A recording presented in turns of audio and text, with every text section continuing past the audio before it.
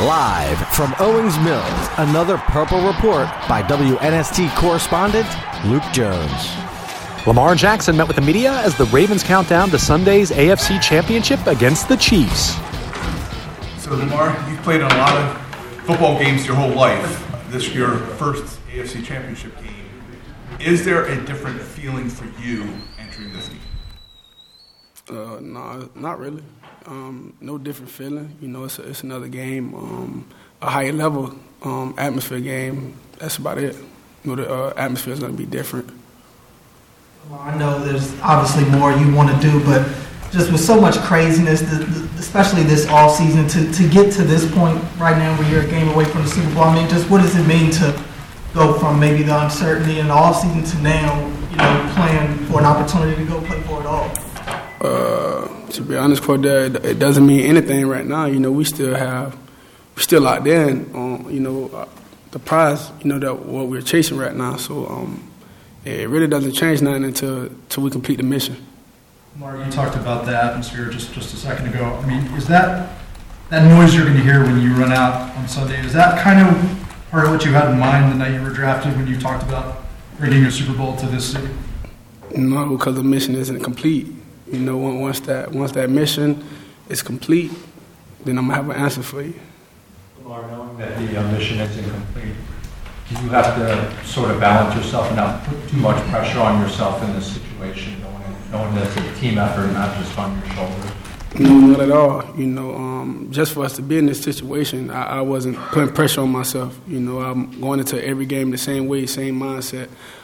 Just going one play at a time, you know the saying, one play at a time, one game at a time, and that's pretty much been it. I don't put pressure on myself at all. Well, when you were traded for Roquan, what did he bring to this team and this franchise?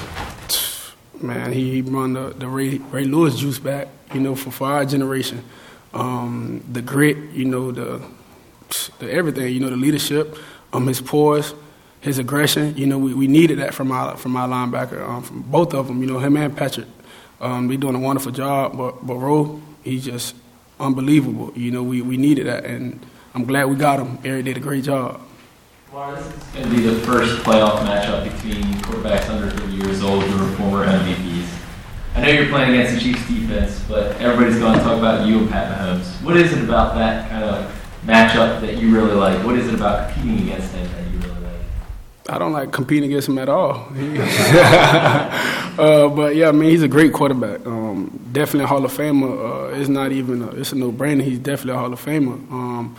But it's just, I believe it's just two greats, up-and-coming greats just going toe-to-toe, you know, like a heavyweight fight, heavyweight matchup. That's just what I see. Lamar, I know it's been a few years since you played the Chiefs, but that last game, obviously, big comeback in the fourth quarter.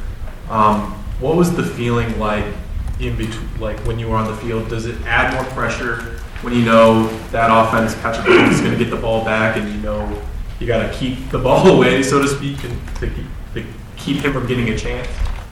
No, like I told him, you know, there's no pressure at all on my shoulders or on my mind.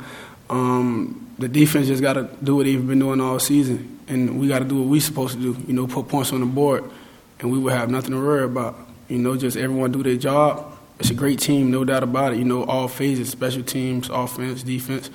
But if you scoring points and you stop an opposing team, you have a fair chance to win, and that's just what we need to do. You see this defense every day. They've given every offense fits to this point. What makes them so great in your opinion? I believe each and every guy on our defense is just hungry. You know, they got their own chip on their shoulder from whatever they've been through. You know, we don't know everyone's story, but I believe our defense we got different guys with different mindsets, but the same goal, and that's showing out there on the field. You know, how they're just running over people and hitting people, you know, creating turnovers and stuff like that. Man, our defense is just unique in their own way. He said, Eric DeCosta talks about how you know a lot about the South Florida guys coming out, and he trusts you, and you kind of talk about one of those guys. When did you first hear about Zay Flowers, and why did you think he would be such a good fit for this offense you're building? I heard about Zay Flowers in youth football growing up. You know, they was always talking about the little kid, number 4, number 7 or something like that. I always heard about Zay, and high school, college, he was still that same guy. And when I was like watching him on tape and stuff like that, I'm like, man, even though his team wasn't, they wasn't all that. I don't want to say it like that, but they wasn't all that. but Zay made the most of it, most of his opportunities, and he just showed it. He was the same guy from youth football all the way up until now. So I just put a bug in Eric's ear. I was like, man, we need to go get him, and he just did the rest. Mark Andrews can go on Sunday. What would it mean to you in this offense? It would mean a lot. That's like I said, bread and butter, big bro. But it'll definitely mean a lot. We already got guys who stepped up, like Likely, Bate, OB, Nelly, got Charlie, got all these guys that stepped up. But with Mark and the type of guy he is, the type of caliber player he is, and what he brings to the table for us, it'll definitely mean a lot for us. Mark, you know Mark. Which one? You know Mark. Do you feel like he's going to play this week? That's up to Mark and Coach Harbaugh. Hopefully he will be up, though. Hopefully. I just want to follow up. If Andrews can go paired with Likely, what kind of dimension does that give you guys? If both of those guys on the field? I don't know what dimension it brings us. What would it give us? But with those guys on the field, we'll see. We'll see with all the talent we have around those guys as well. We'll definitely see. You talked a lot this year about being locked in. Yeah. What specific, in what ways have you been? Is that something you came into this season sort of specifically focused on? I'll just say like small details, things that I probably would like overshadow back, years in the past. But now I'm trying to think about all the small details, what will help us in every situation. That's pretty much what I mean by staying locked in and focused. Every kid who plays this game thinks about playing the Super Bowl. You're one game away. And as locked in as you are, you're allowing yourself to think about it. Yeah, that's why I have to focus on the AFC Championship and not the Super Bowl, because I did think about it, but we can't overshadow what's in front of us right now. Not at all. Those guys are the former Super Bowl champions, and to be a champion, you got to go through a champion, so that's pretty much the mindset. Let's say this is a game. A lot of people from overseas are traveling in. So last week from Ravensflow, UK, Ravensflow, Mexico. What does it mean for you guys as a group, all the support from all over the world? That's crazy, man. That's great to see. Our game is, just spreading across the world like that. Have fans from UK, and that's tremendous. I would never think we'd have fans from UK traveling to see this game. That's great. Coach Harbaugh's the only NFL coach you've ever played for. If someone else who hadn't played for him asked you, what's it like playing for him, what would you say? And do you have any theories on why he's been able to be so successful for so long? Just don't come here if you're not trying to win. If you don't want to work, that's the coach with like a military mindset. He wants the best out of us. He wants to win. I like to win, so I'm going to do whatever it takes to win.